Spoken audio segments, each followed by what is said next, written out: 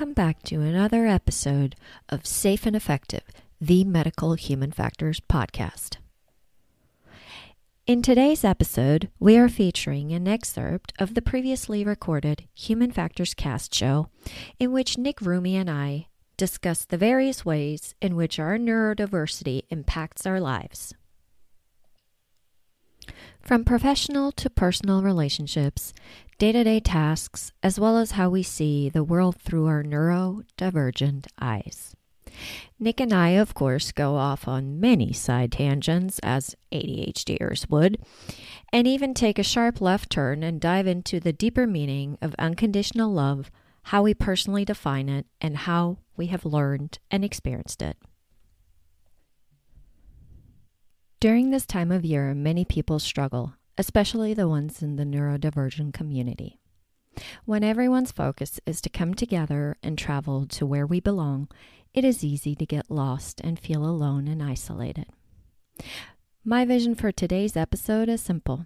Sit back, relax, enjoy our chaotic and oftentimes, let's face it, hilarious conversation about anything and everything, and know that you're not alone in your neurodivergent mind. And please remember, you are worthy of love, you are enough, and your neurodivergent mind does not make you a burden to anyone. And for all the neurotypicals listening out there, I hope you enjoy our beautiful zigzag conversation about how our mind works and processes things. And maybe, who knows, you learned something today that will allow you a new or even changed perspective and enable you to connect deeper with the neurodivergent people in your lives.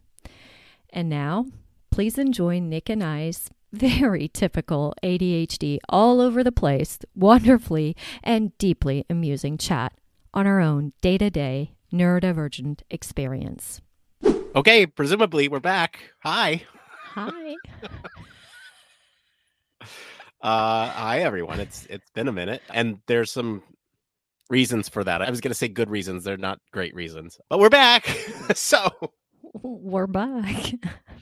We're back, and hopefully as we go live on all the platforms, if you're joining us, we're taking a little bit different approach tonight. We're not recording a traditional episode tonight. We're just kind of doing a hangout. We're just kind of getting ourselves back out on the air, back out in the public domain after sort of a month-long hiatus after HFES. We got back, and then I got some news, which I'll give a prepared statement here in just a minute here, kind of explaining our absence over the last couple weeks. A lot of it is on my part, but that's hard to talk about publicly. I'm already kind of struggling with it, but well, anytime you need help, let me know.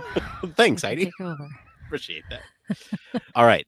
So again, if you're joining us, thank you for joining us. I guess I can start with this one just so everyone's on the same page as to why there's been a little bit of an absence. Okay. All right. This is it's tough. All right. So it's no secret that we've been off air since HFES, and I wanted to give an update to everyone to let you know why it's been so quiet on my end, specifically lately. Life has thrown a few curveballs at me. I was caught up in the tech layoffs right after HFES, so I unfortunately didn't get the opportunity to present myself in a manner at HFES that would indicate that I am looking for work. However, if any of you want to work with me, I'm on the market and I'm happy to have those conversations. So please reach out. On a even more personal note, right after HFES, I think it was like beginning of November, the tech layoffs happened. I was affected. And then I got COVID right after that. And so it was kind of like a 1-2.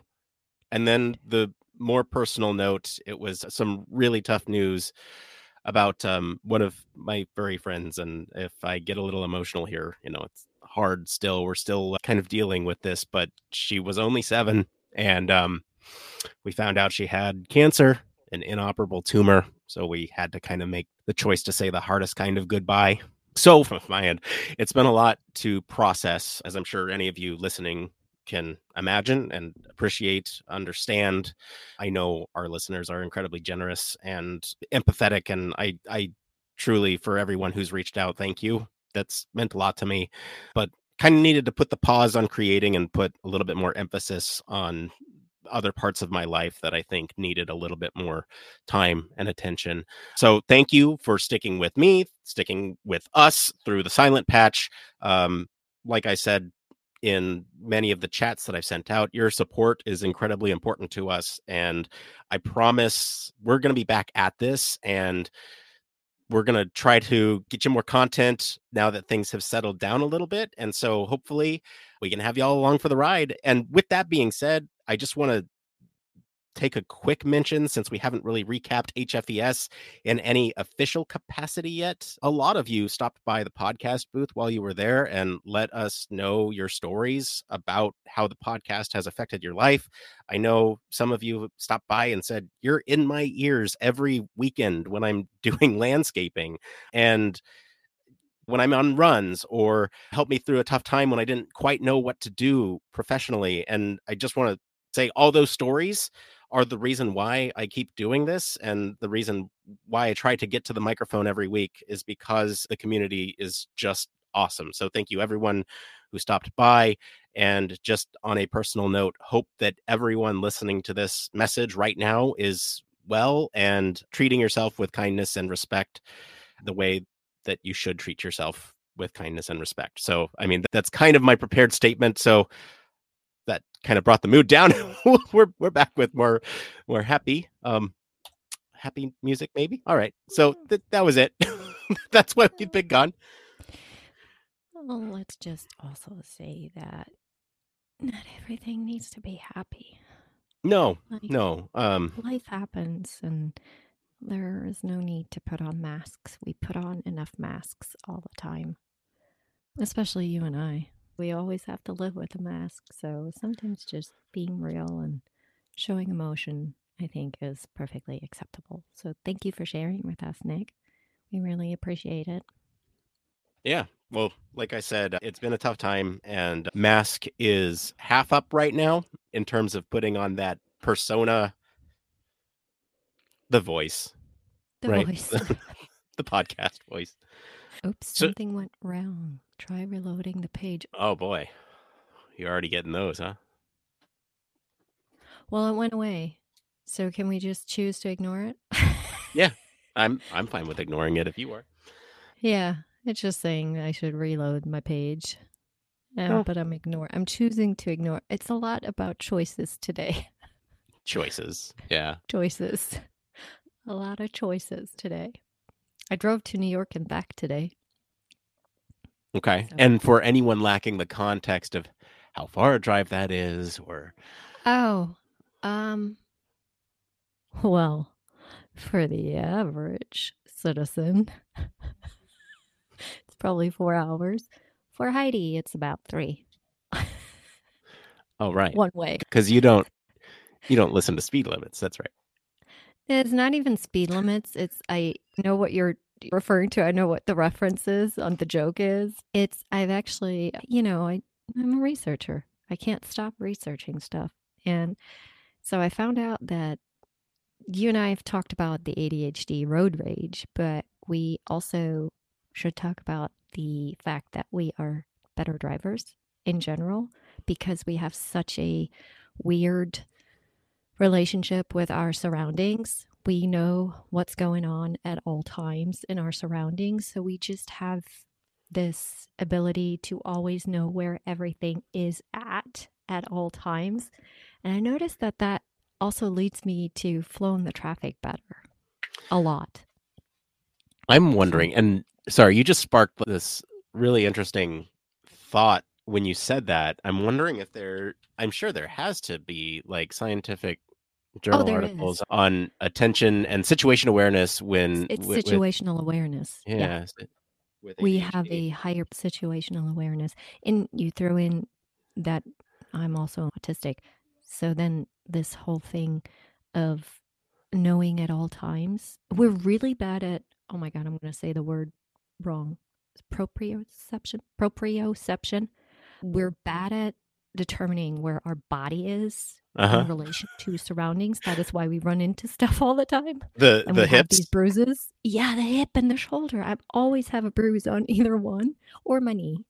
For anyone who doesn't know what we're talking about, there's like shortcuts in our mind that we take, and it has to do with navigational pathways that we see. We see a straight line versus other people see corners when they see we want to go from point A to point C without going to point B in the middle. And so what we do is we contort our body to move around objects in our surroundings. Oh my And God, that's such a great explanation, Nick. So if you're walking around a kitchen counter or something, you might walk across the diagonal, but move your hips to the left so that the counter doesn't hit you.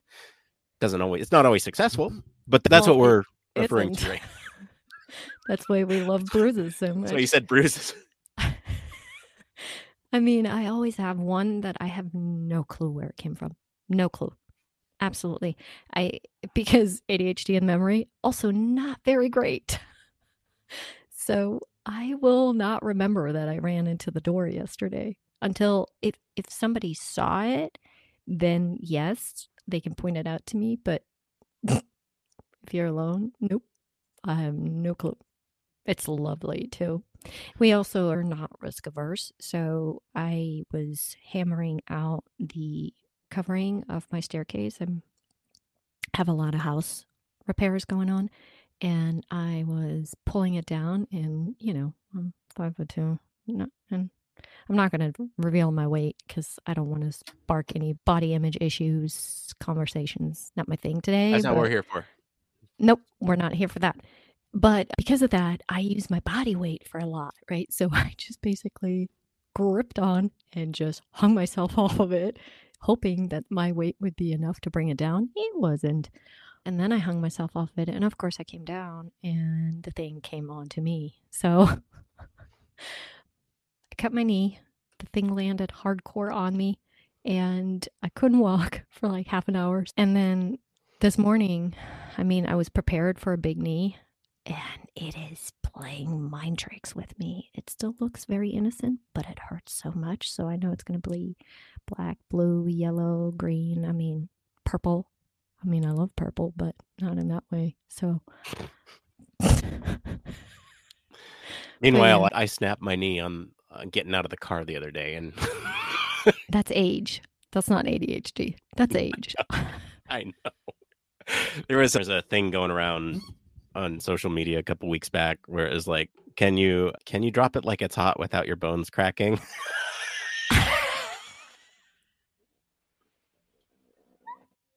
Can you get low without your bones cracking? We had a family friend visiting at the time, and none of us could do it. I wish I could say I wish I had more faith in it, but I don't think so. I really think my knees would crack. My knees, at a minimum. Yeah, for me, it was my ankles. Yeah. My ankle and my hip. Oh, God. Are we that old? I'm not. I'm going to live in denial. Not to lose our listeners here because we are just chatting. But I really am appreciative that we're going to have just a chill because it gives us an opportunity to touch on a lot of things that we kind of have to put on the back burner a lot of times because, well, it's not that we have to and they're bad topics or whatever. It's just that at the time we're talking about something else and we don't want to sidetrack too much. But it's very interesting how, the fact alone that you, I, and Barry, we're all neurodiverse. Yeah. And that's why we jive so well. I once read that neurodiverse people flock to each other. They don't even know why.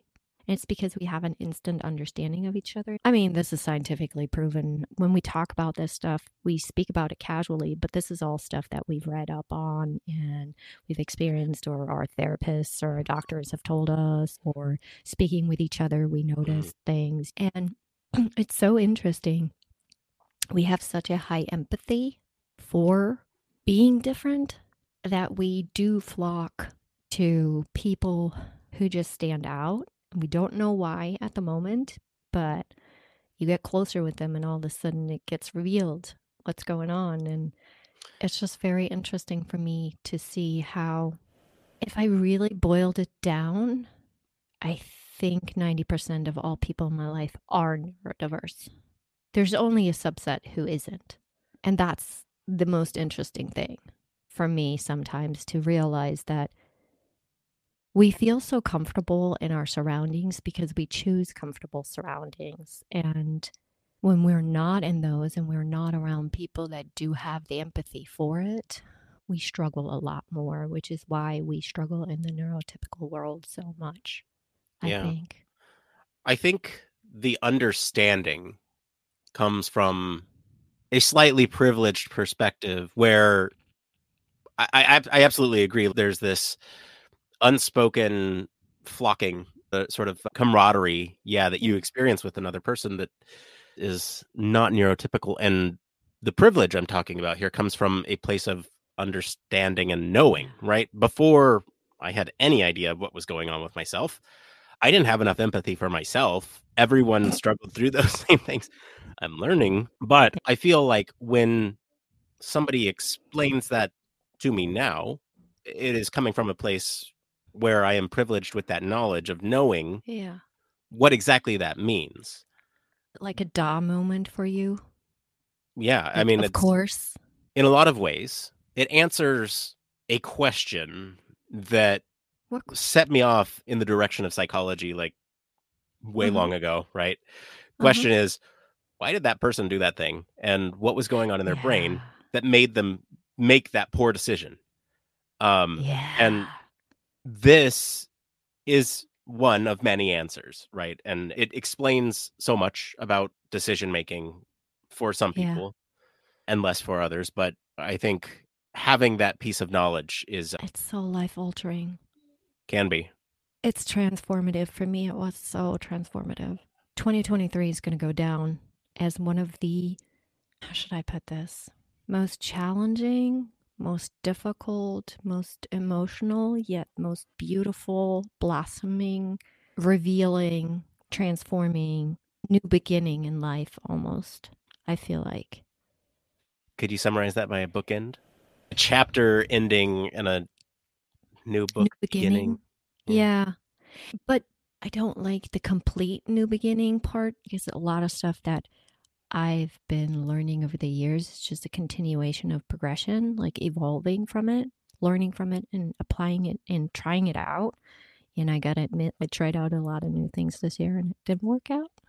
But I learned from them. And I think a couple of years ago, I found out about the ADHD and it helped a lot. I also have PTSD and there's a lot of similarities in it. And I wasn't aware of that. And because of Mm-hmm. that, I focused too much on, there we go, hyper focus. But I focused too much on the ADHD and I lost the relation to trauma. And trauma response is actually very similar to ADHD in a lot of ways. So for me, it was a very murky and blurry area. I could understand why I was told I have ADHD, but I couldn't explain a lot of things in it. And I kind of ignored that part, the trauma part. But then this year, I actually found out I'm also autistic. And that is the missing piece. That was the missing piece for me. Because while autism and ADHD have a lot of overlap, they're not similar. How they show, like, it almost seems like they're similar, but they're not. For They're instance, contradictory in many ways too. exactly. Bingo. Thank you. That word was what I was looking for. They're so contradictory because the ADHD person in me loves novelty. I get bored with, things. And the autistic side of me needs the structure, needs the same. Like, I can eat the same thing for months. Months. Like, I was Mm-hmm. obsessed with tuna salad last year or the year before. I think I ate a tuna fish salad every sandwich every day For me for right like a now, year it's straight. quesadillas. it's See? it's so easy. 2 ingredients. I throw seasoning on it. So Oh it's my not, god. yeah. And now currently I'm obsessed with meatless meat, Oh, like okay. Yeah. trying everything out, what I like, what I don't like. I started that a long time ago, but I kind of gave up and now I'm back to it because it lost kind of the taste for meat. That probably has to do with my taste buds changing a couple of years ago. It was very weird. But that's a whole different conversation. That has to do with grief and PTSD. But the interesting thing is that, and I wonder if you went through this too, because you kind of elucidated to something that I was thinking, is that for most of my life, I just thought that those were personality traits, my character. I just thought that that was me. And, it was a Heidi thing. And no, turns out it's not very unique. It's just ADHD things and autistic trait. It's so stupid to wake up and all of a sudden go, oh, I don't know myself. I don't even know who I am. I'm not even authentically me. And I think that goes hand in hand with the ADHD person always feeling a little out of place, not really sure who they are. You really never know who you are because you're masking so much. And so I think that authenticity in our personality gets lost a lot. And I think we only really show it to people we truly, truly love and trust, the ones that give us a sense of safety, that we can be that. But then what's interesting is when they then reject you in an ADHD moment, or when I have some of my autistic moments where I just cannot, I feel overwhelmed. And it's interesting how when you have that happen, the RSD, what does RSD stand for again? Rejection sensitivity, is it disorder? Dysphoria. RSD. Dysphoria. Thank you. Rejection sensitive Sensitivity. dysphoria. Yes. And for everybody who doesn't really know much about that, so people with ADHD and autistic people have a higher sense of rejection. So the best example I can bring for that is even us not hearing back from somebody in a time that is usually their time span, let's say a text, right? And Sorry. you're in a conversation. I feel guilty for this one, but it's also not my fault. It's my phone. I don't know what's going on. Oh, with you, I'm used to it. You and I are fine on this. Okay, great. But I am just saying it's an example to give because to most people, it's nothing. And to us, it can feel like the world is ending, like we're being punished for saying something wrong. Like we said something to annoy you or that you didn't like or whatever. And now we fear that you hate us and you never want to speak to us again. And it sounds absolutely ridiculous. Even now, me saying it, not in the moment, sounds ridiculous.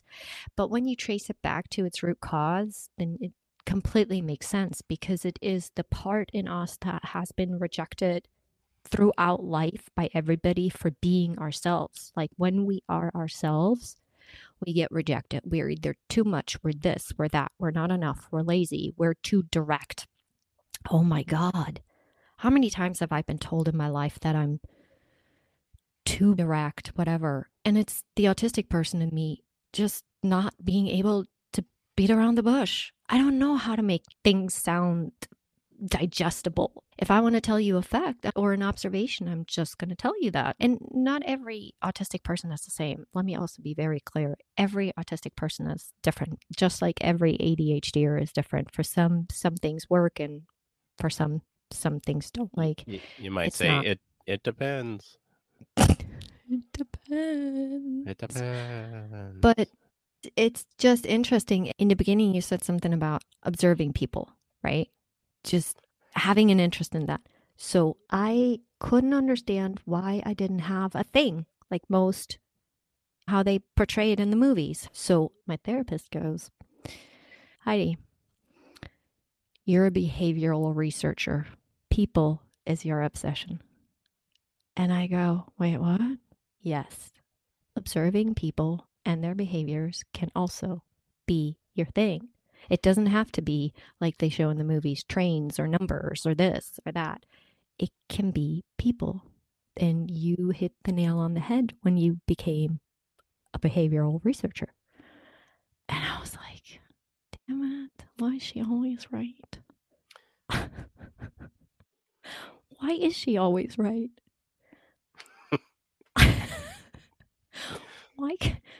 Why can't I be right sometimes? I think there's a lot of parts in it, and I think when we mask to fit in, we become really, really, really masterful at it. I mean, at my age, I've become, I think I said that on my Safe and Effective podcast episode about failure. Masking is easy for me. Not masking is actually now a challenge. It used to be the other way around, and now I've become so good at it that masking actually Mhm. is way easier than not masking. Like being myself is a lot more difficult. Yeah, there's this concept of natural versus habitual Uh-huh. um, Tell me states. more. Yeah, and it's like if you think about your natural voice, This is my natural right? But I mean, like you think it is. No, our natural voice voice. is what we had when we were like 2 or 3 years old, and didn't interpret every piece of feedback that we got about the way that we speak, the way that we talk, the way that we communicate with Aw, other people. And I had a cute voice then. there's this thing where even now I'm filtering the way that I'm speaking to you because I'm thinking before I speak. I'm choosing my words. It's not my Sorry. natural voice. It's my habitual voice. It is the voice in Yeah. which I have chosen to present on my behalf. And so to get back to your natural voice, the voice where you can be a little bit silly with it, or I've been slowly trying to work towards that point, over the years in sort of a public setting with the podcast. I'm silly on the podcast. I goof around a little bit, and that is my true character. I think anyone who stopped by the booth at HFES knows I can be kind of a goofball in these settings. No, you? Yeah, I mean, anyone who stopped by probably saw that. But at the beginning, it was a very different experience. It was like, Yeah. oh, I must present myself in this way to be taken seriously. And that changed over time. So the natural versus habitual. The Yeah. mask that you're talking about is the habitual, right? Not natural. Got it. So you are slipping into that habitual state of putting the mask on and existing around other people. Do you think it's like the muscle memory thing? Yeah, absolutely. How we drive cars, like we don't have to think about it, we just do it. And the habitual Absolutely, masking yeah. becomes Everything more natural than being natural. Yeah, everything that happens over time is a result of direct feedback from other people. So if you didn't put on a mask and said something to somebody and they commented on that thing, you took that feedback, interpreted it, and RSD. built it into your mask, and RSD built it alert. into your habitual behavior that you exhibit around other people. And so it's absolutely something that is molded and defined over time. And that is why some of those things become easier over time to live in the habitual state versus the natural state, is because you've learned what is perhaps more effective when communicating with other people. It's so fascinating to me. Every day I learn something about myself, and every day I try something new. And on most days, I feel like I fail, and which is such, I mean, pun. Come on, I just did an episode on failure. Um, Can I share this story? Because I think this is. Can I share the story about how that episode was edited and published? Is that okay if I share that?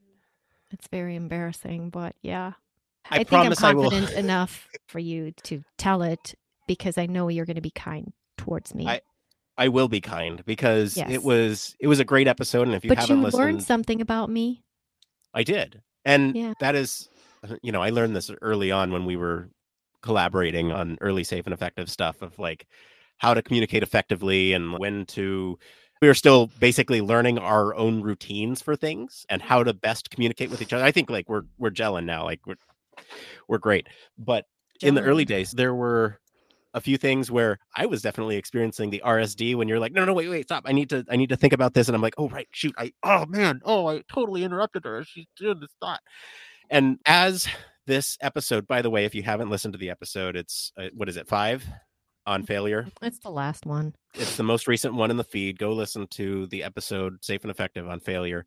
It's a And great episode. Christy was a great guest. So it's Christy is not great. just Yeah. me sitting on a soapbox, Yeah, It's any longtime listeners know Christy's been on this show before. Christy's a great person, and it was a great conversation. And so, as that episode was coming together, I found it interesting, Heidi, that the message that you wanted to present in that episode was that failure is an okay thing Yes. to experience, to work through. And Then my own failure got me. but it comes back to that question, what is failure? Because I feel that your passion for the topic drove you to want to craft the perfect message Yeah. so that other people Don't do can what I did. look into themselves and understand that failure is part of the process. And Yep. I'm not being unkind here by saying you put a lot of time and effort into that episode. And I think during some of the last few edits in that episode, they were not synced across both of our editing platforms. Maybe you should explain to the listeners the So technical difficulty where exactly. when I worked in it, it didn't sync to Nick. And then when Right. he did something, it didn't sync to me. So we weren't listening to the same episode. Right. So Heidi told me it was ready. I said, okay, great. So I took the episode, I published it. Heidi comes back a couple minutes later and says, what is going on? This is not the episode that we had crafted to put out. And I go, what? This is what I saw on my end. And so there was this technical difficulty that was kind of this breakdown. So in itself, that episode is a result of a failure of process, right? We didn't have a process established, but we caught it quick enough to still make sure that it hit the most ears with the correct version that Heidi spent so much time and effort crafting that message to be inspirational. So all I'm saying with that is that it's a funny story because we experienced failure in itself with that episode. Yes. And RSD. And there were some stresses with that whole process, right? And I think now we've got lessons learned from that process, and it was something that we needed to go through, I think. It's also interesting. What you're saying is so right on the money, but let's throw the neurodiversity in there, right? I was so wrapped up in making sure that I always want to make sure my guests feel safe with me, that I put them in the light that they see themselves in. They're presented in the most favorable way.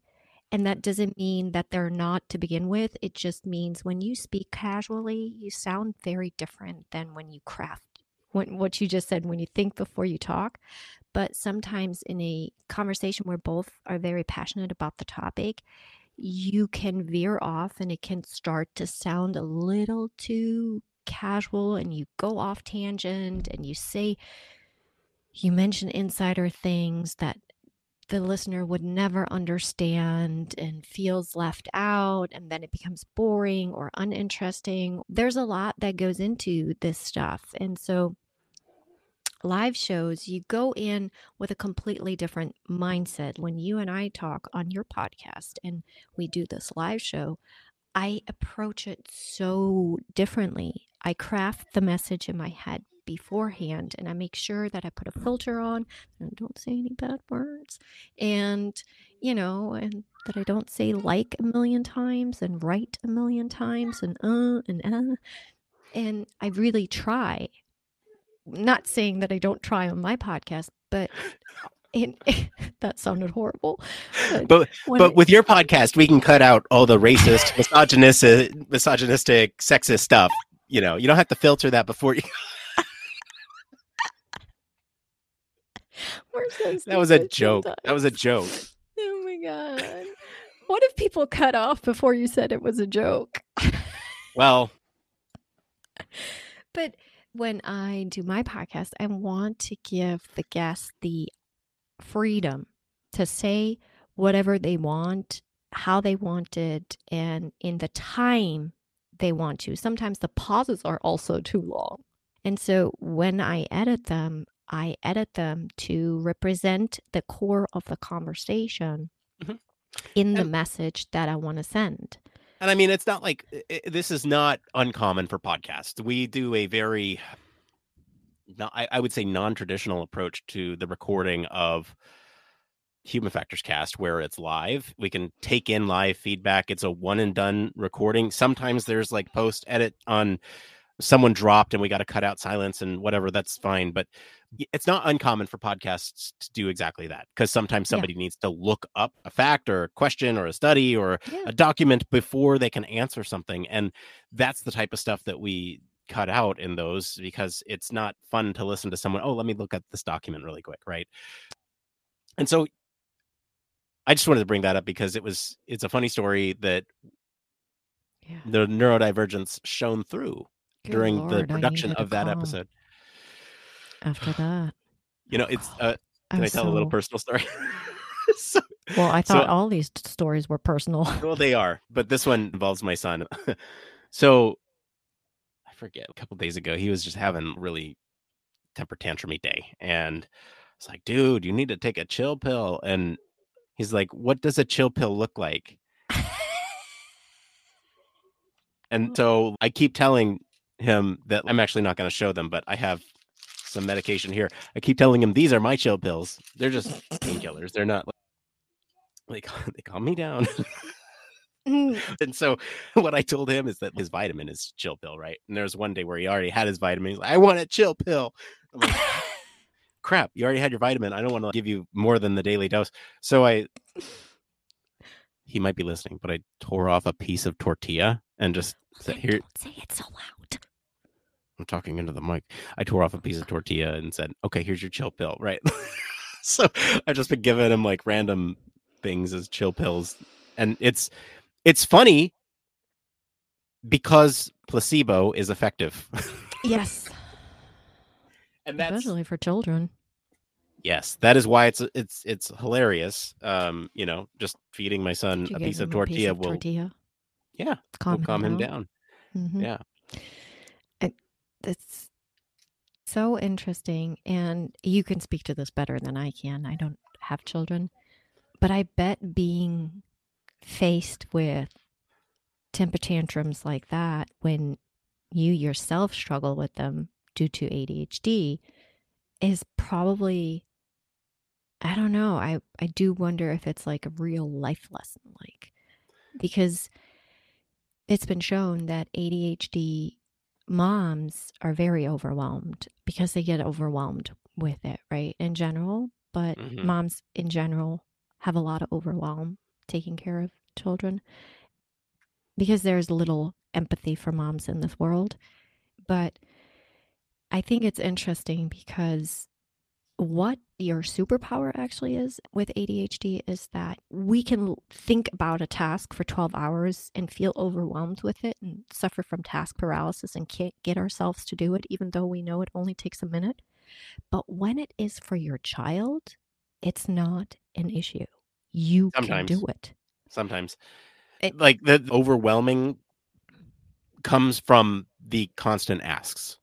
So it's not like getting somebody's water one time is too much, or applying a Band-Aid to an owie is not too much to ask. It's when it happens 7 times in the same day.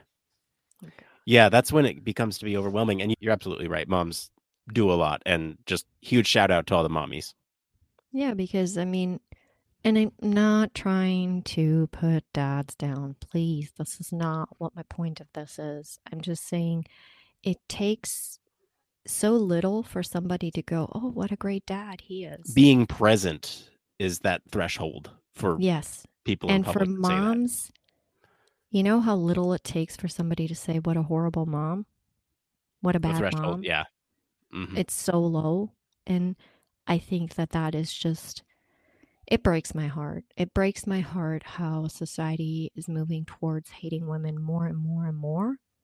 And I think, I don't know if hating women is the right word, but has so little empathy for women. And the way, I mean, as a woman myself, I can tell hundreds of stories of discrimination and challenges in my career and the misogyny in general, the patriarchy and all that. We could talk about that for hours because we have enough for that. As a woman at my age, you have enough stories to tell. I think what really is breaking my heart, though, is so I am, oh God, This is so personal, but I think it's very important to talk about this because a lot of women feel like I do, that we're alone with it. Um, I got hit with perimenopause really, really, really, really hard this year and completely unexpected because we don't talk about it. Women don't know. I didn't even know it was a thing. I didn't know perimenopause was a thing. I thought it was just menopause. I thought you just, right around that time, you start getting hot flashes and feel uncomfortable and are a little bit irritated and get a few headaches, and that's it. No. It is. If I said it is the most debilitating thing I've ever experienced, it would still be an understatement. And I have PTSD and had a lot of trauma in my life, and this is one of the most difficult thing I've ever had to go through, and they say it can last 10 years or even longer. I mean, I'm really hoping that I'm shooting for the average here, 5 to 8, but I got 1 year down. And it came about because of doctors not talking and doctors not taking me serious. And the reason why I'm bringing it up in this context is we were talking about women and the empathy for women and the empathy for moms. And like I was saying, I have stories to talk about patriarchy and misogyny and sexism and discrimination and all those things. But what I'm now discovering is another level of discrimination. I mean, the sheer vast amount of being told by medical professionals that it's all in my head is I it's I don't get it anymore.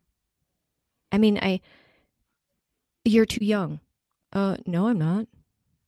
Research has shown that it is not uncommon for early 30s for women to start showing symptoms, and mid 30s is actually average. 35 to 37 is actually average. And at my age, to be told I'm too young for it is just ridiculous. And I keep getting told that there's no point in testing my hormones and it's in my head. When you already suffer from anxiety, I don't actually. It's a side effect of ADHD. Mm-hmm. But it was there was a boom moment this summer where I couldn't understand myself anymore.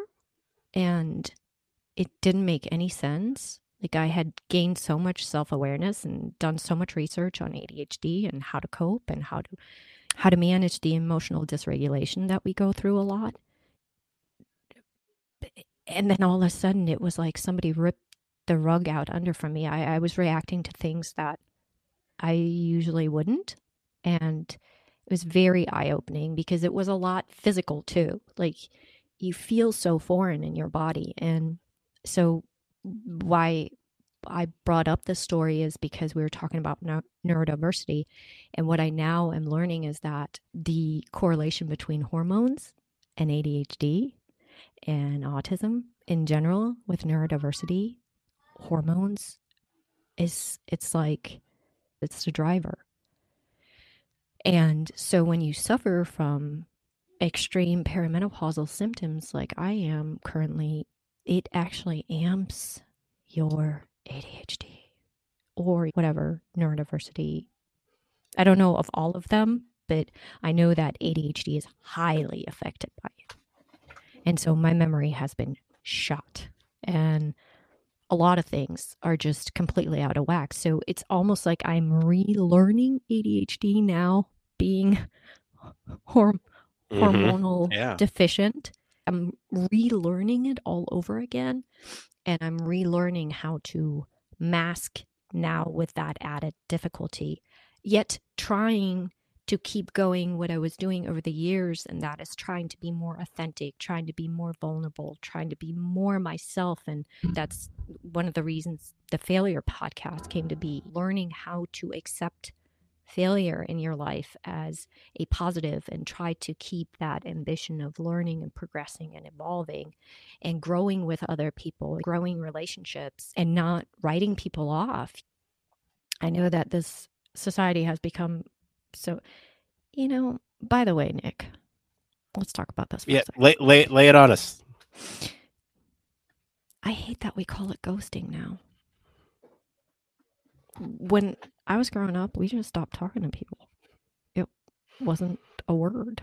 And now, Are you saying that the act of attributing a word to it is now implying some intentionality behind it? yes, Okay. I don't know.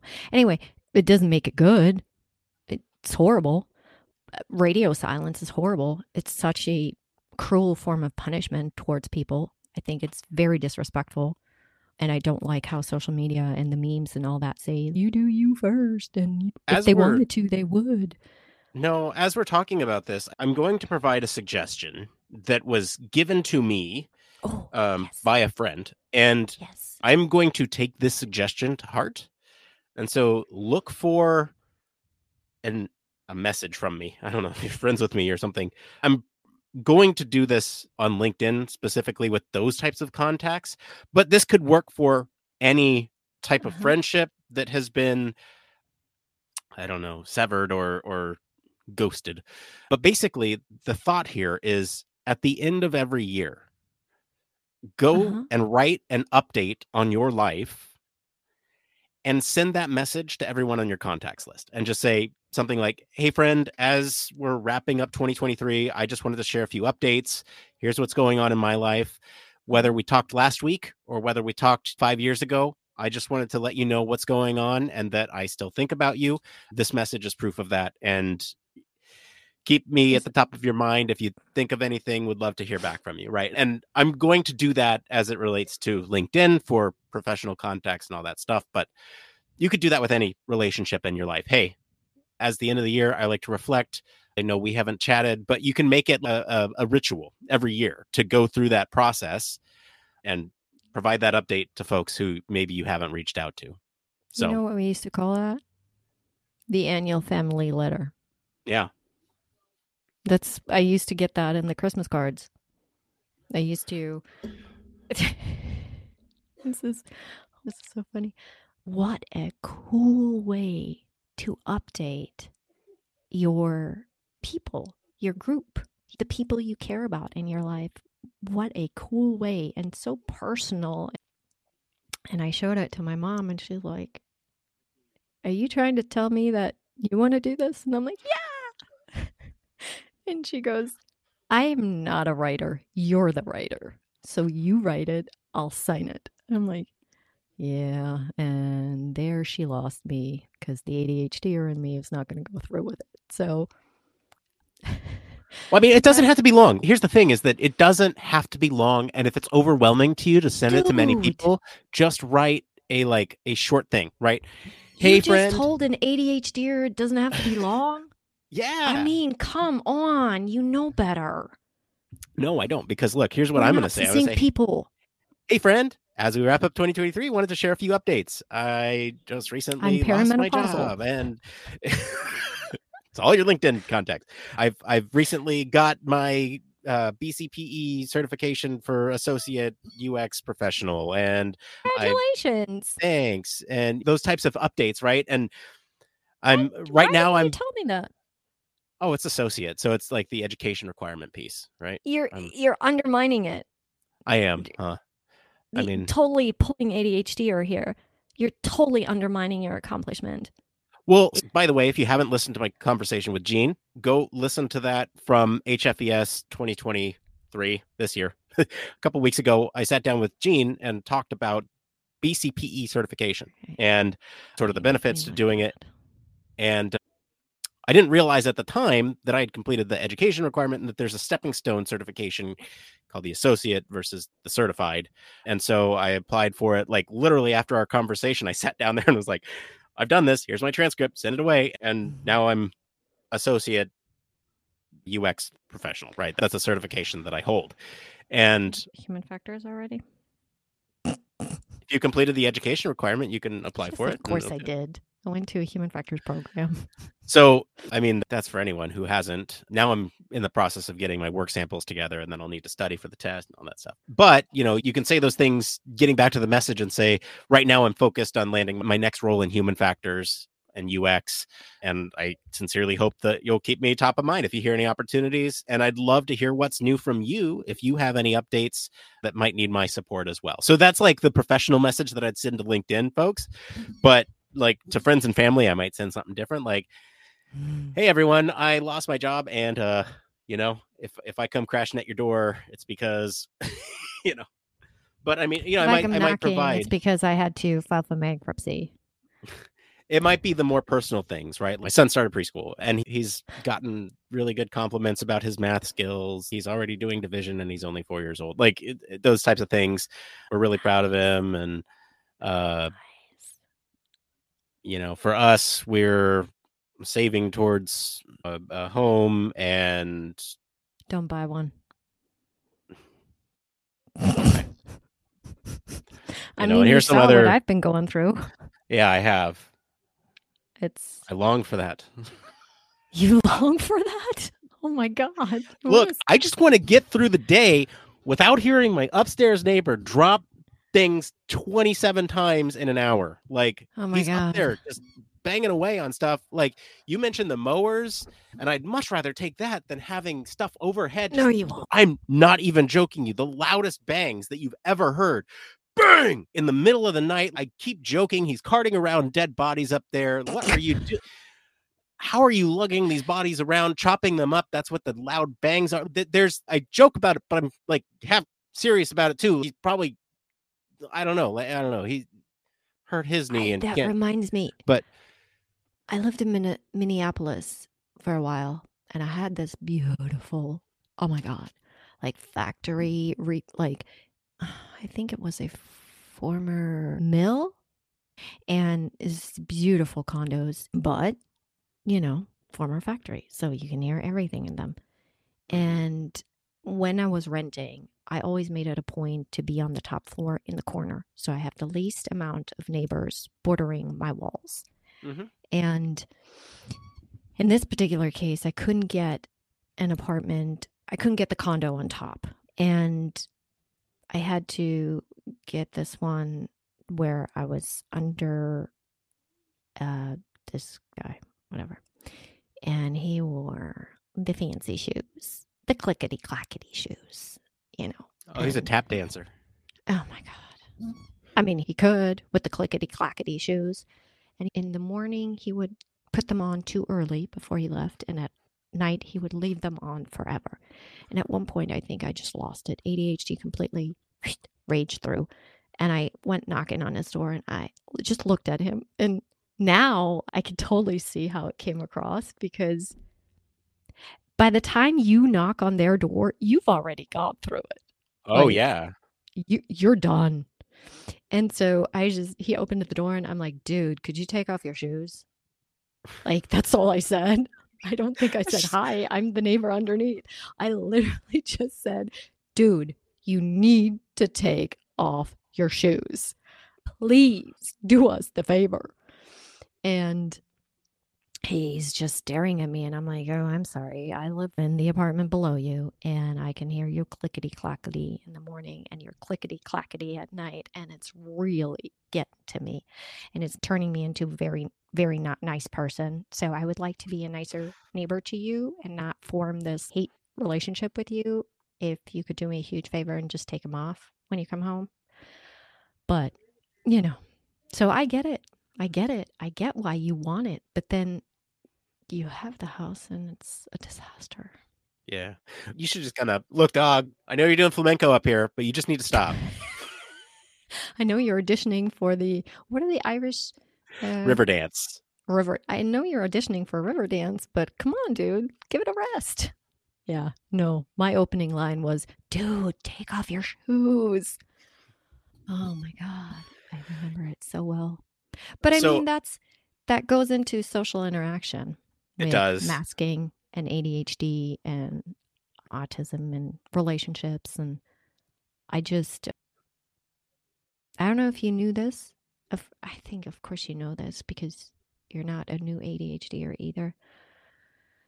But boy, learning the difference between actual emotions and dopamine chasing, that That was an eye opener for me. I swear that was the biggest. Okay, I think this is the most sensitive personal thing I'm going to share. And I Should I think cut then the I'm going to music for shut. it? Well, Is this like a music? Is this like a cut the no, music type of thing? no, no, no. It's not a sad part. It's not even it is serious, but it's more, it's very personal. And I think on some level, I'm a little embarrassed about it, but I'm trying to overcome guilt and shame. It's my newest thing. I'm trying. Feeling guilty and ashamed for being myself. I don't know if I mean, it's not something you walk around advertising, but I lost my family, my mother and my grandmother back to back a while ago. And what I went through, despite the grief and all that stuff, but one thing that was very altering, kind of like an eye opening, was the concept of unconditional love.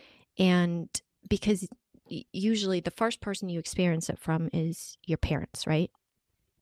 Your mother, your father, right? And that's who you learn through. And those are the people who perpetuate it throughout your life. Now, I'm not talking about toxic stuff here. I'm not talking about narcissistic parents, absent parent, and abandonment, and expectations, and mother issues and father issues. Those all come and they manifest themselves in ways. You can turn into somebody who Hmm. anxiously attaches, or the avoidant attachment, disorganized attachment, when you have a little bit of both. But what was interesting was, up until this year, I didn't realize what the difference was. I knew I had experienced love in life. I knew how to love people and receive love, but I had no clue about this unconditional part.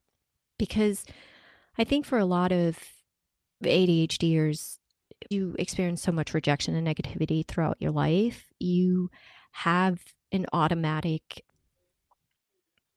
disposition. You're prone to go through very unhealthy relationships because you're the overgiver. You have so much empathy for someone who struggles with their emotions or with relationships, because that is what you struggled with your whole life. So you have this weird, you won't give up on somebody and you keep letting them, letting them, letting them. So it was very interesting for me to have two incidences this year back to back. And one was dopamine chasing, and the other was the feeling of unconditional love. And for the first time, I saw the difference because they happened almost parallel. And so it was eye opening. And all of a sudden, this term that you see on social media, like dopamine chasing, when you follow ADHD accounts and all that stuff, like dopamine chasing, all of a sudden it made sense how that was one thing and it can look almost the same. But the interesting part is when you're done with the dopamine, it also drastically stops. Like you can be obsessed with something, someone, a game, or whatever it is, whether it's a person or a thing or a hobby or whatever activity, you can be obsessed with, and it can instantly stop. Your interest can instantly stop because you're done with the dopamine chasing. Like it's not up your alley or something. I don't know how else to explain it. It's like you have a very quick onset of being obsessed with something, and then all of a sudden it can stop just as easily. But then with the unconditional part of it, I realized, I'm like, it's not stopping. Why? And that's when I realized what the difference was. And the only reason why I knew was because I had felt the same feeling years back, and I could draw a comparison.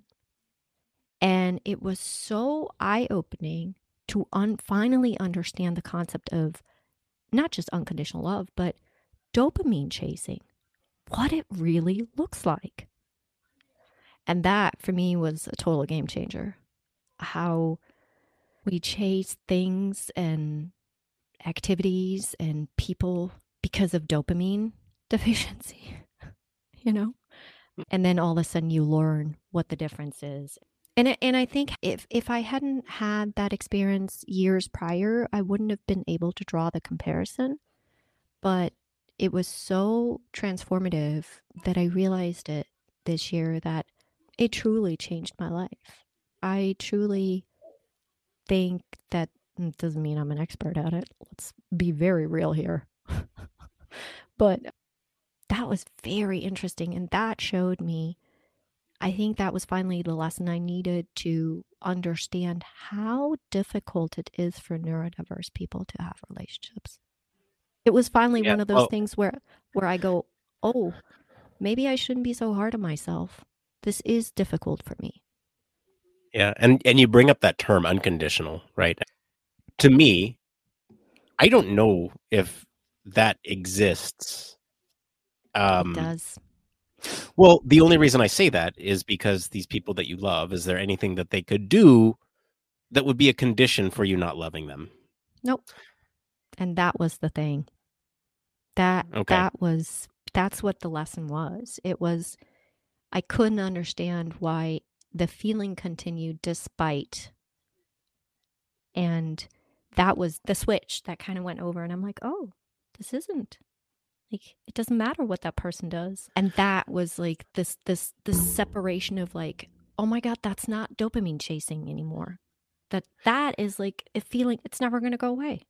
No, I get It that. doesn't. It's there's just this, like, for me, there's a hang up in my mind about the semantics, right? Unconditional. There is no condition by which, right? Like, I think for me, having a very low threshold or high threshold or however you want to look at it, right? Like, if my wife killed a person, I would It's funny that need you went to murder, because that's my first thought that I had when you said no condition. I'm like, well, right, I right. killed That, I mean, because I somebody. mean, that's probably one of the most egregious things that anyone could do is take the life of another human being. And so, if my wife killed a person, for example, I would need to know a couple things before I would decide whether or not that is Circumstances. circumstance, motive, all those things, before Mm-hmm. I decide whether or not that is a condition for which I choose to no longer love that person. If my son grows up to be a terrible person, I think I would still You're going to love feel them like in failure. spite of that. I would feel like failure, but I would probably still love them in spite of that. And I feel like that is true. Like, there is no condition by which I would not love my Mm-hmm. son. But for a romantic partner, I think that there's a But it's not different. just romantic. Well, no, romantic partners or friends, friendship, even parental relationships. If my parents killed somebody, I'd have a pretty hard time reconciling that in my mind too, right? Like, I think the term unconditional is, I think, just such a precious term to me. But I also think that a parent's love is also another level. I think that's another form of unconditional love. I think there's unconditional love, and then there's the love you have for your child. I think that's a very, from what I've been told, it is very, very different. And as I observe it, it is very, and as I experienced it from my own mother, it's very different than unconditional love in general, I think. Now, of course, it is the same. It's just, I think the term in itself is very precious, yes. And I don't use it for a lot of things. Definitely not. And I reserve it for very, very special things and people and circumstances. And, but up until this year, I didn't even know that I didn't know what it was. And so I think we grow up with this idea of it, and then something drastically happens and the love fades, right?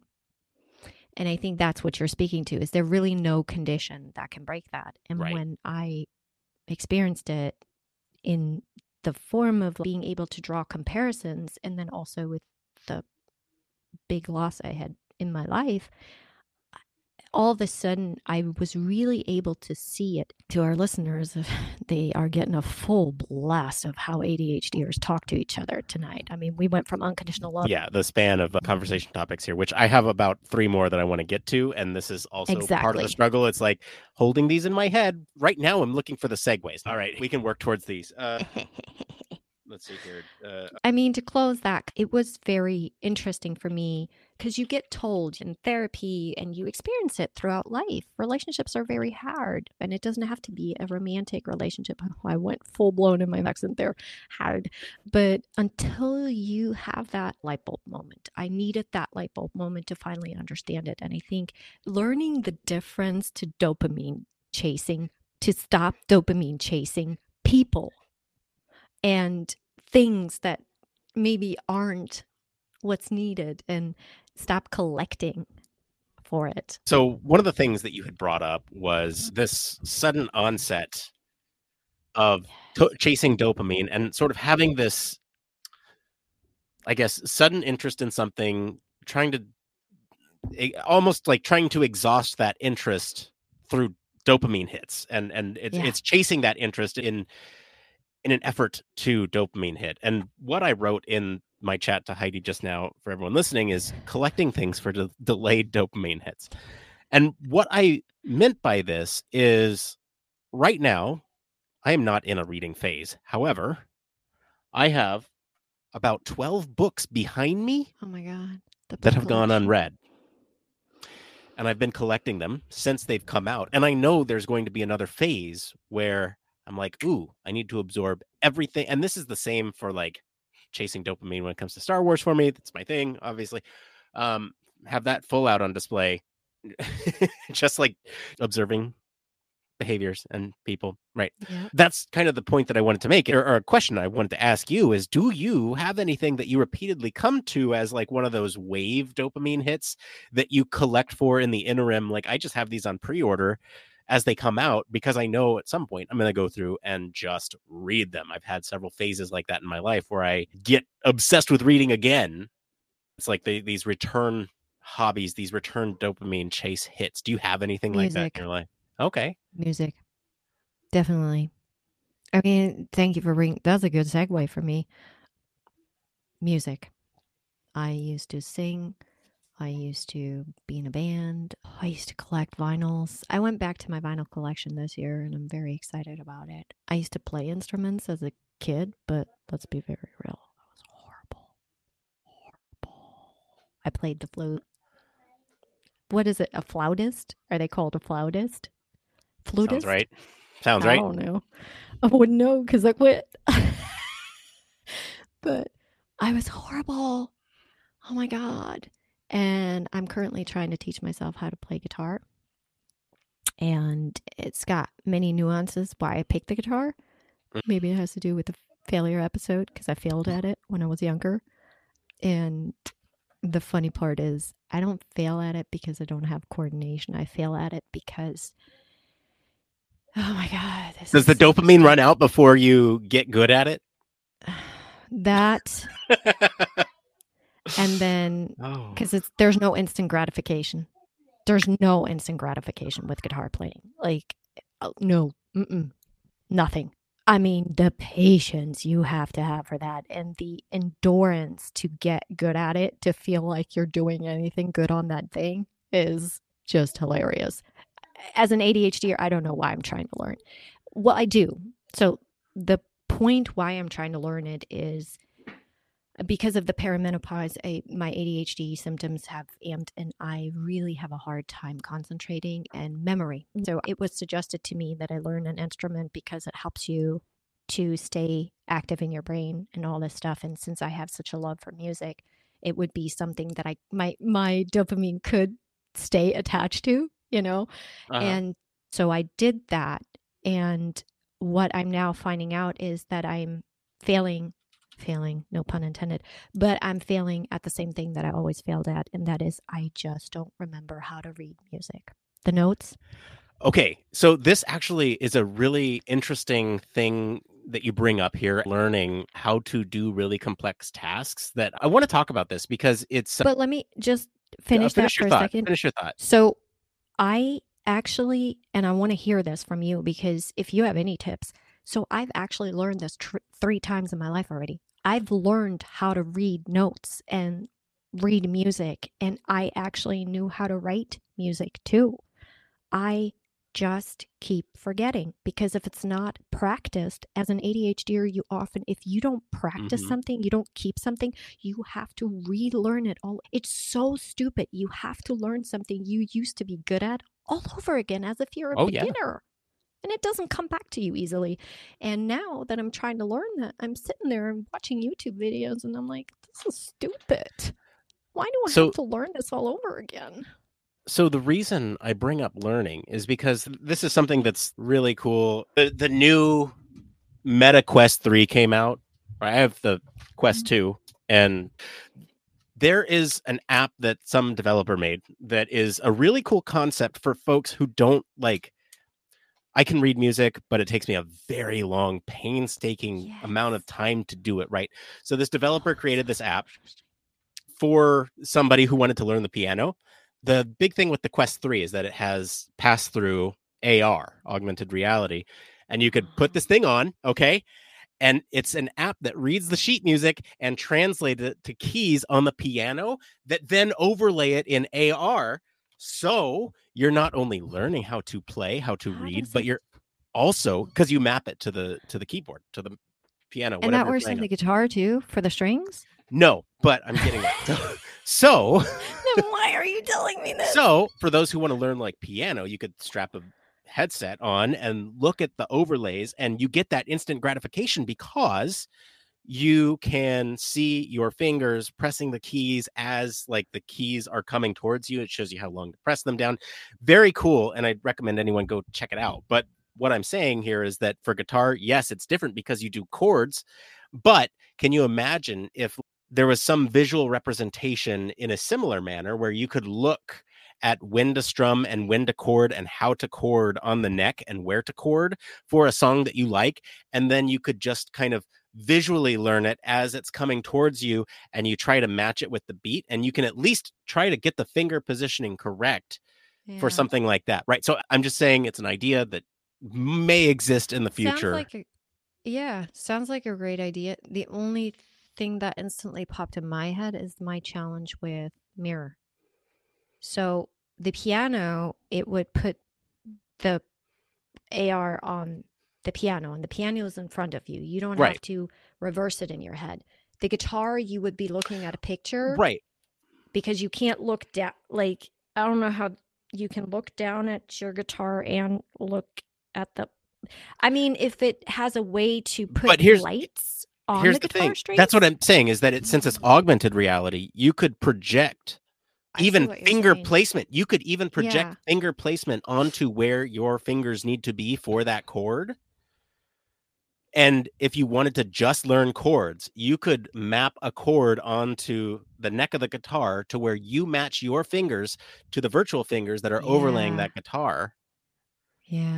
And you could at least get the chords down, and then the timing would come later as, you know, you could have some sort of like visual representation, almost like Guitar Hero, where you have different chords coming up and you strum as they hit the guitar, you know. And so I'm saying that might be a very interesting solution to this problem that you're presenting about how to learn music, because it's something that I've like, that alone is almost a killer app for me to want to buy the Quest 3 to relearn my love of piano. I mean, I don't know how to buy a piano. Keyboard. I don't know how to get it into this house here. I feel like I'm not introducing anything expensive to this house anymore. But I went to Goodwill and got one for $35. Oh, you suck. Like, and it's nothing professional. I could go to Goodwill and I wouldn't even find a great pair of pants. The fact that you find a piano there is just ridiculous. That's a keyboard, and it's nothing special, but it's enough for me to practice on. But you know what's interesting about that? Because if I could overcome that, I bet I'd be good. I don't know if I'd be good at playing, but I tell you one thing I'd be good at. I would never forget a song again. Our long-term memory for details, autistic-wise and ADHD-wise, you can't beat that. The detail in which we remember... Oops. Look at that. Hey, Barry. Hello, team. How are you doing? Hey, good, man. How are you? It's such a pleasure to see you. I'm very tired, if I'm brutally honest, so I won't be hanging around too long. Yes, I've had a full day of CIHF council meeting and chairing that, and then we've had a lovely dinner this evening, and generally just lots of HF chat. And it's Are you now AF'd 11. out? I'm not HF'd out, but there He's was a lot HF'd of up. talk. Yeah, well, yeah, no, HF'd I'm up. motivated and jazzed to do it. The camera quality of this laptop is appalling, isn't it? But Well, it makes you yes. look very, very, very polished. Okay, so I'll be using this camera more often then. Fair enough. But, I've also got to be careful because I'm in a hotel now. I don't know who's in the rooms next to me, so I Oh, don't know who whether cares? well, They'll I learn will if they something. come banging on my door and sort of saying, "Will you be quiet?" Because it's 11:30 at night here. So they Well, might be they're all Hey, wanting to go to watching the sleep. Grandpa. stream. Anyone who's anyone's in Human Factors Well, is that's watching the true. stream Yeah. right now, so Yes. they know that you're on, and you get grace. Fair enough. Uh-huh. Do you have a good dopamine chasing story?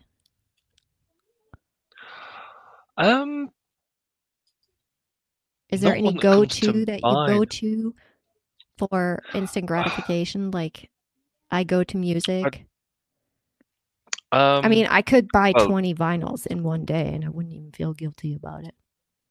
I gotta tell you. no. So I think my instant gratification comes from, well, I think probably just food, if I'm honest, given Yeah. that the size I am. I mean, I think that's probably an obvious We thing all to have say. that. But I mean, music's an interesting one for me because I love music when it's on, but I don't, if I have to make a conscious effort to put it on, but when I put it on, I really like it. But I keep forgetting that I like it, if that makes sense. And it's just Me really too. weird. Oh my God. We're having a bonding moment. I keep forgetting that I'm effective working when listening to music. And I keep forgetting that I have hundreds of vinyls and a vinyl player and a record player. And I have a remote control in my nightstand and I still forget it. Yeah, I've got Spotify subscriptions. We've got now all the stuff, so I have access to all the, quite frankly, 90s dance music that I need to lay my hands on. It's the 80s. And I just had my Spotify Unwrapped, and everything just popped out with the same 5 things across every single genre, because I might be a creature of habit in many ways. As much as I hate everything being nailed down and I like complexity of things, there is still a level of I still have my things that I go back to all the time, and I hate changing things. It's complex. I mean, the sheer obsession I have with, if I mention my bands, people are just, okay. Tears for Fears, Depeche Mode, Cut and Crew. What's the latest? Oh, Phil Collins. I bought this. I don't know what was happening that day. I bought all these random, to me, unknown, obviously, to somebody who loves that genre. It's like, would know everything, right? But all these 60s, 50s, 60s, jazz and soul, slight R&B into the 70s, right? And I'm listening to it as if it was dropped yesterday, just with an obsession. And some of these vinyls that I have, there's water stains on them. They're so old, you know how old records smell. And I'm just like, as if it's the latest Taylor Swift album. Just the way I listen to Tears for Fears is, you could think that they're the biggest band on the planet currently. Well, at the time, I was going to say at the time, yeah. And then the slight obsession I have with bands from the 80s that no one knew, at the 1 or 2 or 3 albums, and they're out. Oh, Do you guys, good ones. You guys care to play a game? Oh, please. Can I bring up a game? Music? No. This actually spawned a thing. So I got this game. For me, one of my more recent chases has been buying and purchasing board games. One of the games that I got recently is called You're Getting Old. And so the idea here is that you increase in value if you have done the thing on the card, and you redeem yourself if you have done this presumably younger thing. And one of the presumably younger things, as we're talking about bands, and this is why I thought of it, apparently young people wear bands t-shirts that they've never heard of, unironically, as just a I know. What? Okay, This is so weird. My son does y'all it. My can talk about 14-year-old that. son. I'm gonna go grab the game. I'll be right back. You get the game. No, my son Your does this. son? He's 14 years old and he's really into vinyl music. He's got his my his walls are goodness. littered with sort of 70s, 80s music genres and all that sort of stuff. And I'm like, it's that. In fact, talking to some of the friends and stuff, we were talking about, because we like to do a theme party every year, sort of around Halloween. And then we're like, oh, what sort of theme could we do next year? And they sort of turned and said, oh, we could do a 90s theme party. I'm like, you can't have a 90s theme party because that was like yesterday. It's got to go back in Oops. history. And then he's like, Yesterday. oh, that wasn't yesterday, was it? That's, oh dear. All right. And I was like, so what does 90s fashion look like? And it's not, for me, that's My not fashion. closet. It's just what we were wearing. You know, it's there. And but no, apparently that's a thing now. So I now feel very dated. All right. Y'all ready for this? All right. I'm gonna pull out a couple of these cards. Who's So keeping score here? Just we're doing this so- properly. yeah, that's a good point. Oh, Maybe yeah, do you remember the song Sledgehammer? yes, I do, but don't Yes. sing it because I don't want to get. You don't want to get it in your head. Okay, this is gonna be really embarrassing for us, but this is the game. It's called You're Getting Old. Okay. Uh-huh. Yep. And it's just a bunch of these Don't cards. need a game for that. I know. And on it, like I said, there is what I will do is I'll read the old at the top. There's something on the card, and then you redeem yourself by having the bottom thing, which is like young people stuff. So here's what I'll do. We'll just play a couple rounds for fun. You let me know if we want to keep going or not. The idea here is that with this is the scorecard. You would increment it all the way up till 10. Is that food on there? It's a game controller, a phone. Wine. Oh, I'm done with wine. Avocado toast is number 3. A fanny pack, a wine, cargo shorts. Oh, it's all the things that they're coming up with again. You basically age. These are as you age, you get to the minivan and then you get to the white sneakers. Anyway, so here's what we'll do, just for the sake of this, is if we've done the old thing, we'll raise our hands. And then as I read the redeem, those who have not done the redeem or can answer it. And then if we've done the redeem, then we pull down our hand. Okay, so do I just put my hand up and just leave it there now? all right. Okay. Here we go. This first one here. You've said, quote, I think the stock market. I what? You've said the words, quote, I think the stock market. Okay. You redeem yourself if something is on fleek. What does that mean? On fleek. It's awesome. It's like fashionable. It's no, on fleek means it's like hot. It's trending. Like it's cool. Fashionable. Right? Surely. The problem here is that it doesn't give me an answer, so you have to know what it actually is. So I don't know what it is. That sucks. I'm guessing. I think it's I'm redeemed. Yeah, I was going to say. I think All right. Heidi, you're closer. Yeah. All right. Next one here. Okay, I'm doing that now. Okay. All right. Hands up. You've said, quote, how do I make the text bigger?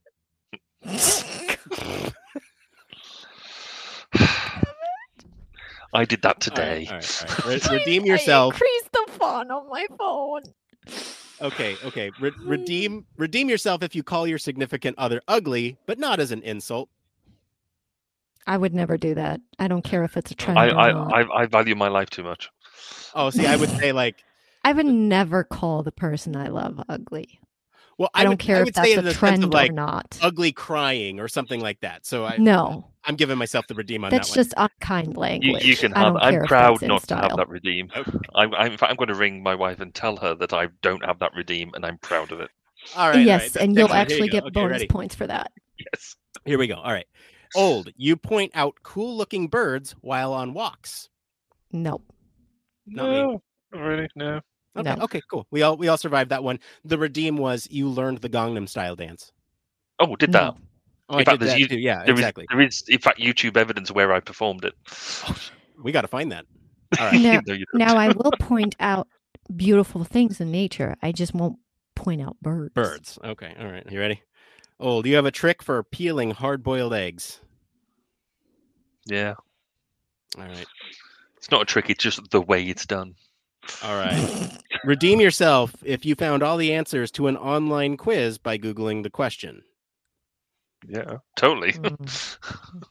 That's what Google's there for. No, my hand stays up. No, I don't. I can't be. That's the ADHD. I can't be interested long enough to have Okay. to Google answers. All right. So next one here. Okay. Old. You are no longer disappointed when people give you socks as a gift. Totes. I get excited. Yeah. Okay. We'll live Okay. with that. All I'm right. waiting I'm for in. my I'm in. aunt I'm to back. give me socks for Christmas. Here you go. You're All right. Redeem yourself if you use ironic humor as a coping mechanism. Oh, of course. If you Well, use dude, what? Ironic humor as a coping mechanism. To be That's fair, not young people stuff. no, that's British stuff. That's That's what we German. do. That's what we do. It's just what we do. Yes. All right. Y'all ready for the next one? Old. You've turned your head too quick and hurt your neck. Oh yeah, totes. On a daily basis. Oh, come on. Redeem yourself if you know what a Doja Cat is. Is that the singer? Oh, I think I. Oh, is it? Okay, I was gonna say, Yeah, I think it's I've the heard singer. of it, but I've got no idea what sort of context. The musical artist. All right. Oh, by the way, I wanted to say something with the food earlier, Barry. You said dopamine chasing with food. Mhm. I also wanted to say for listeners who are slowly discovering that they might have ADHD or something like that, ADHDers are known to either chronically overeat, binge eat, or not eat at all. Okay, So that's we interesting. don't know a happy medium, which is why ADHDers struggle with weight a lot throughout their life.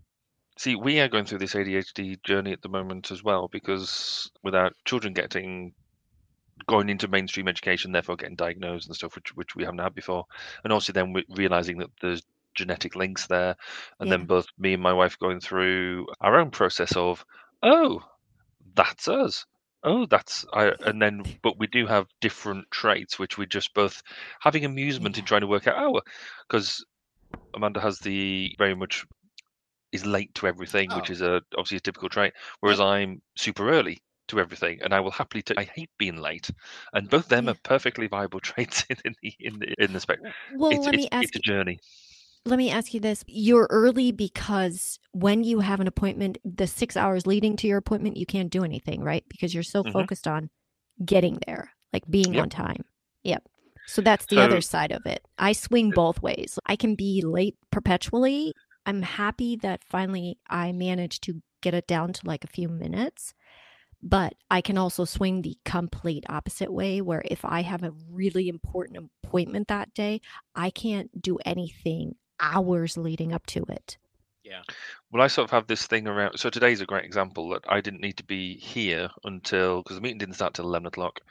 I didn't therefore need to be here really before 10:30, because we've already done a lot of the prep, and I just need to rock up, make sure I've got everything ready to meet people, come to the meeting.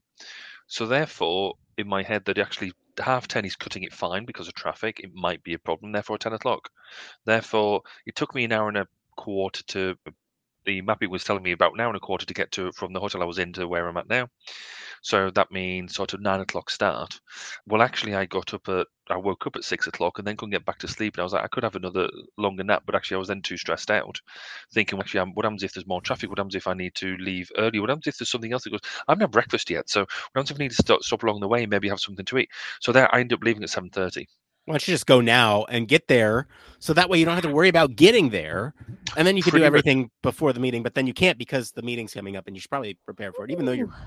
Yeah, no, totes. That and was then an ADHD spiral and a half, huh? Yes, it was. This morning was certainly all because I knew I didn't need to leave until 8:30, but I had no idea how to fill that time, because all I was thinking about was the need to leave, which was really irritating. Of course it is. It always is. Nick, what was the one you were laughing at so much that you I just wanted to show you. This is that reversed for y'all? It is reversed. I can't read backwards the best times. Can you read it? Hold on. I can hang on. I might be able to reverse it here.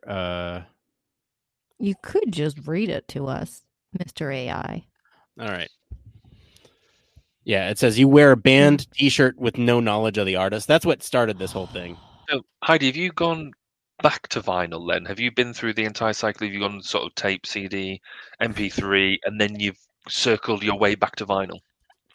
That would be funny, but no. I've always collected vinyl. as a teenager, I already had vinyls. It doesn't mean that I didn't have mixtapes and cassette tapes and Yeah. CDs. And I probably, so do you remember in the 80s when we had the little suitcases with CDs in them? Mhm. Yeah. I still have 3 of those. Kills. Well done. Yeah. They're still full. And I had to buy a new CD player because I was like, I have over 300 CDs, I think. Wow. And I refuse to not be able to listen to them. With my music collection, I went to digital as soon as I possibly could, mainly because I love the idea about being. I've got this thing about if I'm listening to a bunch of music that I like, I've sort of got this thing about singing them maybe the first 10 seconds and then skipping to the next song and then doing that for about 10, 15 seconds, then the next song and then the next song and the next song without listening to them all the way through. Drives my wife and kids up the wall. But yeah. These are the 2 that I'm currently playing on Right one. repeat. I don't know how many times a day. I think I've said Tears for It's a- Fears it's a a million given, times yeah. now. I think we got it. But Nina, Okay. in English, I think it's 99 red balloons. Oh, Night Red Blues. Yeah. Okay. Yeah, in German, 99 Luftballons. Just slips off the tongue. Yeah, 99 Luftballons. Okay. Okay, let me enunciate it better in German. 99 Luftballons. But in my dialect, 99 Luftballons. Okay. So I'm screaming that at the top of my lung, which actually helps with ADHD because we are not good with our diaphragms. So singing actually helps you. The other one is Nina Simone. Oh, okay, yeah. A Quality. sea lion woman. And Yep. where the intro to this is like, it's almost like hypnotizing. Like, oh my God. I do what I'm not supposed to, and I hate that I do it. I take the needle, I place it, because I just like hearing the beginning over and over and over and over and over again. And I thought this was going to a very dark place when you said I take the needle. And so I think with that, we're going to wrap up for today. And thank you all for joining us. And Barry, thanks for jumping on midstream. Appreciate it. Great to be back. Why are we already ending? Because it is 4:00. I know it's already over. Maybe we can do this again next week. Maybe we can alternate with hangouts and podcasts or something. Yeah, I don't know. And it's midnight here, so I need to go to bed. Barry's got stuff to do. Well, before we go, I do want to say one thing, because this was very important for me to spread some hope. So it is holiday season, and a lot of people get depressed during this time and feel very lonely and out of place. And I think neurodiverse people feel it extremely more. So there's a lot of online forums you can join. There's a lot of accounts you can follow. There's obviously the mental health hotline, but I just want everybody to know that you're not alone. And if you know you're neurodiverse, you already feel it. And if you feel different, it maybe is worth a shot to go and talk to somebody, because you don't have to live with the misery inside your head. So, because there's a very dark part on this stuff too. And I just want everybody to know that you're not alone. Find me on LinkedIn. I'm happy to chat with you. If I can help one soul feel better through this, then I'll be happy. So seconded. Yeah. I will add on to that too. I'm at a very dark, kind of tough point in my life, and I wouldn't have made it through, I don't think, without the support of friends. Like I think, Heidi, the day after I lost my job, we hopped on a call and you were going through your network like extensively saying, oh, we can reach out to this person, that person, this person. And just having people that you can talk to is a big thing. So second to Heidi's point, if you need anybody to reach out to, I'm also there too. Just know that sometimes Barry too. And sometimes something as little as that can change somebody's life. For me, it wasn't a big thing to jump on a call with you and go through my network and see if we could find someone you could reach out to. That was not a big thing to me. So sometimes, remember people, sometimes so small for you can be such a big deal for somebody else. And you can really brighten their life with it. And that is why I do try to tell people how important they are in my life and remind them that I love them and that they don't forget that, even if they don't want to hear it and even if they don't want to talk to me. I don't care. I'm still going to remind them, because sometimes getting that text or getting that message from somebody can really change the course, the direction you take. All right, folks, that's it for today. I hope you enjoyed Nick and I's chat on our own neurodiversity. And as always, please share your thoughts with us and comment wherever you're listening to today's discussion. And please show us some love and support the show and leave us a 5-star review and tell all your friends about us. And one more thing. During this time of year, it is easy to get lost in the busyness of it all. Running last-minute errands, jumping from one holiday event to another, engaging in social interactions with extended family, acquaintances, friends, and loved ones we don't get to see regularly. Sleeping less, indulging more. The stress and overwhelm is almost inevitable. Please remember that during this time of year, some of us find it hard to join in on the cheer and celebrate. Lost loved ones, difficult times, unfortunate circumstances. There are many reasons why some of us might be struggling more, especially during this time of year. It is therefore all the more important that we take care of and show grace to ourselves and the people around us. So, be kind to yourself and one another. We know from research that kindness and our mental health are deeply connected. The research shows that kindness is an antidote to isolation and creates a sense of belonging. It helps reduce stress, brings a fresh perspective, and deepens friendships and connections. Empathy, grace, gratitude, and kindness aren't just some fashionable trends to engage in. They can be the reason someone makes it through the most difficult time of year. The reason someone doesn't lose all hope. The reason someone finds their smile and joy again and is reminded that in fact they are not alone and love is indeed all around us after all. Be that reason for someone. Be someone's sunshine during this time of year.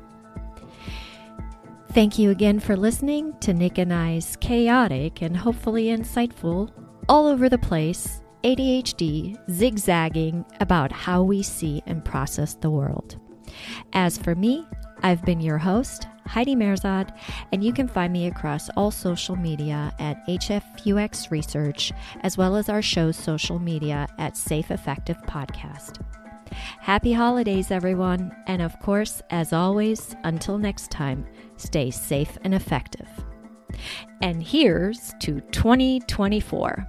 Thank you for a wonderful 2023, everyone.